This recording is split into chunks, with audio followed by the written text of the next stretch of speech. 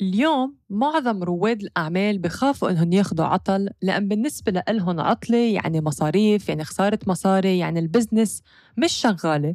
ولما يفكروا بهيدي الطريقة بصير عندهم مثل نوبة هلع وبفضلوا إنهم يكفوا شغل وما ياخدوا عطلة. وأهلا وسهلا فيكن بحلقة جديدة من هيدا الأسبوع. معكن سارة الرفاعي، رائدة أعمال، مدربة ومسوقة إلكترونية. عم تسمعوا إلى بودكاست أسرار التسويق، وأنا بشارككن خطواتي، استراتيجياتي وخبرتي بعالم التسويق الإلكتروني لحتى تبدوا تاخدوا خطواتكن باتجاه تأسيس عملكن الأونلاين. فإذا كنتوا رواد أعمال، مدربين أو مستشارين وعم تطمحوا لبناء وتكبير عملكم الخاص، تأثير على الآخرين وخلق ربح مادي خاص فيكن، انتوا بالمكان الصحيح. ما تنسوا مشاركة هذه الحلقة مع اللي بتحبوهن واللي بدكن تشوفوهن عم ينجحوا بأعمالهم. وهلأ خلينا نبدأ حلقة اليوم.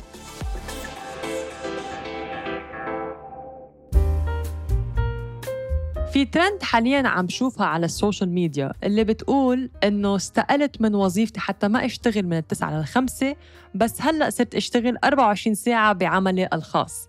قديه هيدي الجملة صح وخطأ بنفس الوقت؟ كيف؟ رح خبركن اليوم من خلال خبرتي الشخصية والتجارب اللي مرقت فيها بالسنين الماضية، من وقت ما بلشت بتأسيس عملي الخاص، من وقت ما كنت بوظيفتي لليوم يلي كمان عندي عملي الخاص، عندي مهماتي، عندي فريق العمل. كيف هدول كلهم قدرنا نكون عم نوصل لهالنتيجة وبنفس الوقت بأنه قدرت أخذ عطلة لهالفترة الطويلة. بتعرفوا كم مرة سامعة جملة نيالك سارة فيك تاخدي عطلة بس بدك، وفيك تشتغلي بس بدك، وما في حدا فوق راسك يجي ويحاسبك أو يقلك إمتى فيك تاخدي العطل؟ بس بالفعل بلا في أنا إنه حاسب حالي على عملي وتقدمي ونتائجي وكل شي بعمله. أنا مني عم بشتغل لحدا يحاسبني أو يقول لي برافو على الشغل اللي عم تعمليه. أنا اللي اخترت أسس عملي الخاص وبعرف إنه عندي مسؤولية كبيرة أتحملها، واللي هي حياتي المهنية، البزنس اللي عندي إياها. هيدي مسؤولية رائد الأعمال. كتبت هيدي الحلقة وأنا كنت بعدني بالطيارة راجعة من العطلة اللي قضيناها أنا وجوزي لمدة 3 أسابيع. إذا بتتابعوني على الإنستغرام أخذتكن لكل الأماكن اللي زرناها بالفترة اللي قطعت. تخيلوا ل3 أسابيع أنا ما اشتغلت، وهيدي كانت أول مرة بالسنين اللي مرقت باخد عطلة لهيدي المدة الطويلة من دون شغل. عادة باخد عطلة كل سبت وأحد بالويك أند، أو أطول عطلة أخدها كانت لمدة أسبوع، لأن كنت دايماً حس إنه لازم أشتغل، في شغل لازم أعمله. بس هالمرة كانت مختلفة. هلأ كيف؟ رح خبركن أكتر بالتفاصيل، لأنه بعرف وهذا الشيء اللي حكيته بأنه على التواصل الاجتماعي لما كنت بالعطلة، إنه معظم رواد الأعمال بيخافوا ياخدوا العطلة لأنه بس بيفكروا إنه هيدي العطلة بتساوي مصاريف، بتساوي يعني عم بخسر مصاري، بتساوي إنه البزنس رح يكون واقف خلال العطلة اللي أنا فيها، فلذلك بفضلوا إنه ما ياخدوا عطلة. بس بتعرفوا إنه حتى لو أنتوا كنتوا بعطلة البزنس فيها تضلها شغالة؟ وهذا السؤال اللي طرحته على ستوري الانستغرام، ومعظم الأشخاص قالت إنها حاولت تعمل هذا الشيء بس ما قدرت، أو حاولت وإنه خسرت مصاري وندمت على هيدي الخطوة وفضلت ما تاخد عطل، وإنه بيعتقدوا هيدا الحكي مبالغ فيه ومستحيل يصير. بس إذا منفكر اليوم قديش في اليوم بزنس وشركات كبيرة بتفكروا بأنه كل أصحاب الشركات بتضلها تشتغل 24 ساعة ما بتاخد عطل؟ أكيد لا. بس في خطوات لحتى وصلوا لهالمرحلة. فخليني أقولكم نحن كيف خلينا البزنس مستمر خلال هيدي العطلة، مثل كأنه كل شيء طبيعي، كأنه نحن عم نشتغل. وطبعاً حطوا ببالكم لما أحكي لكم هيدي المعلومات أو الخطوات إنه لحتى وصلنا لهيدي الخطوة أخذتنا وقت لحتى أحط هذا السيستم الأوتوماتيكي يلي رح أحكي لكم عنه. لحتى أعطيكم هيك بشكل سريع أو صورة سريعة بأنه ال3 سنين اللي مرقت أنا ما قدرت اخذ عطلة او ما اخذت عطلة لمدة 3 أسابيع بحيث انه ما اشتغل ابدا، لان كنا عم نحط السيستم نشوف شو اللي بيشتغل بشكل اوتوماتيكي الانسب الافضل، من ناحية فريق العمل، من ناحية الاعلانات، من ناحية السيستم بنفسه. كل هدول الامور بدها وقت للواحد يدرسها لحتى يستوعب جمهوره المستهدف، لحتى يستوعب انه انا لوين عم باخده. في كتير اشي درسناها. بس ما عملكوا هذا الشيء لحتى ما تتشجعوا أو ما تعملوا بزنس، بل لحتى تعرفوا بأنه مش من السهل الواحد يكون عم يبدأ هلأ البزنس ويتوقع كل شيء من الألف للياء يكون أوتوماتيكي.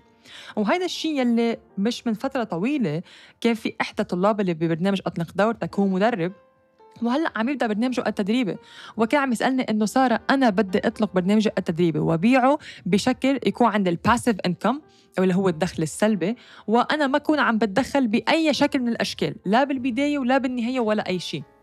فأنا دغري جاوبته بإنه هذا الشيء صعب اللي أنت عم تطلبه. ليش؟ أولاً أنت هلأ عم تبدأ هذا المشوار، أو هيدا الخطوة أو هيدا الهدف اللي أنت بدك إياه منه مستحيل لتوصل له، بس بده وقت. ليش؟ أنت بالبداية البزنس ما فيك تطلق بزنس اليوم شو ما كان نوعها وأنت ما تكون موجود فيها. بدك تكون كمدرب موجود بمحتواك، بإعلاناتك، تفهم زبونك شو مشكلته، لوين عم تاخده، أي خطوة عم تاخده، كيف عم تتواصل معه، شوف كيف الاستجابة للكلمات أو الأسئلة أو الجمل أو العرض اللي أنت عم بتحطه. بالبداية أنت بدك تكون موجود داخل العملية قبل ما تكون عم تعمل كل شيء أوتوماتيكي. وحتى اصلا ما يكون كل شيء اوتوماتيكي، حيكون في تواصل بينك وبين طلابك داخل البرنامج التدريبي، انت ما رح تتركهم لوحدهم. فاذا كنا هلا عم نبدا هيدي الخطوه، من الصعب انه ابدي انا من هاللحظه اسس عمل يكون كل شيء اوتوماتيكي من دون ما انا اتدخل. بالبدايه مطلوب انه انا اكون موجوده بكل خطوه بخطوتها. وهذا الشيء كمان مشابه الى المدربين اللي اليوم بيقولوا سارة أنا بدي سلم العمل كله، التسويق أو إطلاق برنامج التدريبي، خلي الشركة أو أنت استلمي لي كل الخطوات، أنا ما بدي أعمل شيء. وكمان هذا الشيء صعب. ليش؟ لأنه لما يكون مدرب موجود، ما أنت المدرب، أنت قلب العملية، أنت اللي عم بتوصل المعلومة. صحيح أنا فيني استلم التسويق، حملات تسويقية، الخطوات التقنية، بس مين قلب العملية؟ مش أنا. قلب العملية هو أنت المدرب، أنت اللي عم تتواصل مع الشخص، أنت يلي بدك تعمل البحث والدراسة على الشخصية أو الجمهور المستهدف، أنت يلي عم تيجي تعالج له مشكلته، مش أنا حساعدك بأنه ارسم لك الخريطة أو ارسم لك الخطة أو حتى أجذب لك العميل. بس مين اللي حيفهم على العميل؟ مين اللي بيعرف العميل؟ مين عم بتحل أنت أي مشكلة؟ مين هو الشخصية؟ فأنا بحاجة لألك. فخليني أحكي لكم عن كيف خلينا هالبزنس تشتغل. ألف الحمد لله بأن احنا بعطلة ضلت تشتغل الحمد لله تمام، كأن احنا موجودين فيها. خلينا نبدأ بخطوة المحتوى اللي هو أقل شيء الواحد ممكن يعمله اليوم. منصات التواصل الاجتماعي صرنا كلنا بنعرف بأنه هي موجودة لحتى تساعدنا على جذب الناس إلى علامتنا التجارية. أوكي، هي اللي بتساعدنا بأنه الأشخاص تعرف على علامتنا التجارية، تعرف نحن شو بنقدم من خدمات، كيف فينا نساعدها، ولا بتبني الثقة وبتبني العلاقة بيننا وبين المتابع اللي رح يتحول إلى عميل. فشو العمل؟ بأنه تحضير المحتوى قبل بوقت، يلي هو أصلاً هيدا اللي دايماً بنصحه ويلي أنا بعمله، بأنه حتى لو ما كنا بعطلة حلو والأفضل بأنه المحتوى يتم تحضيره وتصويره قبل بوقت، لأنه بنعرف التصوير المحتوى بياخد وقت، بياخد طاقة. فأنا شخصياً اللي بعمله بأيام الطبيعية ومثل ما عملته قبل ما أخذ عطلة، خصصت يوم لتصوير المحتوى، صورت كل الفيديوهات، بعتهم للأديتور، هو بيكون عم بعدل الفيديوهات وأنا علي فقط نشرهم. فمثل ما بشتغل بالأيام الطبيعية بأنه بحضر محتوى قبل بوقت، كمان طبقت هذا الشيء قبل العطلة، حضرت محتوي وكان جاهز. منجي على الشغلة الثانية واللي هي شو؟ الإعلانات الممولة. طبعاً المحتوى أكيد بيخدمني وأكيد بيساعدني على نشر هويتي التجارية، بس الإعلانات الممولة كمان جزء من العملية التسويقية، واللي كمان إعلانات ممولة بتكون مسجلة ومحضرة.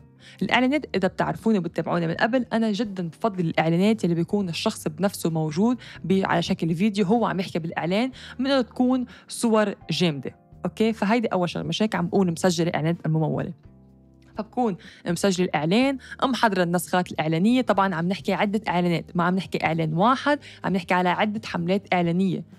وكمان بنكون محضرين النسخات الإعلانية معها وتحضيرها، يعني بنحطها على المنصة اللي بنسوق من خلالها، سواء كنا عم نحكي فيسبوك آدز مانجر، عم نحكي إنستغرام، أو حتى يوتيوب آدز. وبعدين ننتقل إلى العمل بنفسه، الخطوة المهمة. طبعاً أنا مني عم بحط محتوى وإعلانات ممولة على الفاضي، في غاية منه. أنا لما اليوم حط إعلان عم بطلب من هذا الشخص يقوم بخطوة من الإعلان. شو بده يعمل؟ شاف الإعلان، بس شو بده يعمل بعدها؟ يضغط على الرابط، يحصل على شيء، طب شاف محتوى، طب شو المطلوب يعمل من المحتوى؟ يتفاعل معه، بس شو الخطوة الثانية؟ فأنا ما عم بحط محتوى أو إعلان بس لحتى أحطه وأحط مصاري عليه، بس في خطوة من بعدها بدها تجي، واللي هو توصيله إلى المكان خارج التواصل الاجتماعي. مثلاً يوصل لصفحة هبوط، يوضع إيميله، يحصل على كتيب، يشاهد تدريب مجاني أنا محضرت له إياه. يعني كمان هو محتوى مجاني، بس الثمن اللي عم يدفعه هو الإيميل والاسم، منه ثمن مصاري، فقط الإيميل. هذا المحتوى المجاني اللي أنا بكون كمان محضرته قبل بوقت لموضوع معين، اللي هدفه هو إنه فيد هيدا الشخص بمحتوى مجاني بهدف وضح العمل أو الفكرة اللي أنا عندي إياها، قدم حل إلى المشكلة، وكمان بكون عم فيده بخطوة بمحتوى أنا عم بعطيه، ونفس الوقت اللي هو بناء الثقة. وإذا سامعين حلقات السابقة بالبودكاست بحكي على قديش أهمية الثقة وبنائها مع العميل المحتمل، لأنه هيدا إحدى العوامل المهمة اللي بتشجع الشخص على أن يقوم بالشراء لما يوثق بالشخص المقابل. هلا طبعا كبزنس، شو هي إحدى الأهداف البزنس؟ البيع للعميل الصح أو العميل المستهدف. ما عم بيع للكل، في عندي جمهور مستهدف بدي أنا أقدم هيدي العرض لإله. لحتى يصير هيدا الشيء، أنا شو لازم كون عاملة؟ كون مجهزة الخطوات، الطريق رسمت له إياها من قبل اللي حيمشي فيها، وكل ما يمشي بخطوة من القمع أو الفن اللي أنا محضرتها رح يعرف حاله إذا العرض مناسب له أو لا. كيف؟ من خلال طريقة تحديد الخصائص، الصفات اللي أنا بكون وضعتها، من طريقة عرضي للمشكلة اللي عم بحطها، وشو الحل اللي رح كون عم أقدم له إياه، أو شو الرغبة أو شو النتيجة اللي حيحصل عليه من بعد ما يكون هو تعرف علي ويكون حصل على الحل اللي أنا عندي إياه بطريقة واضحة، لحتى الشخص بنفسه يعرف ياخد القرار. هلأ ما رح أحكي بعد الحلقة التقنيات، لأنه الخطوات التقنية بحاجة لشرح على الشاشة لحتى يعني يكون أساساً واضحة الفكرة لما يكون نحكي مواضيع تقنية.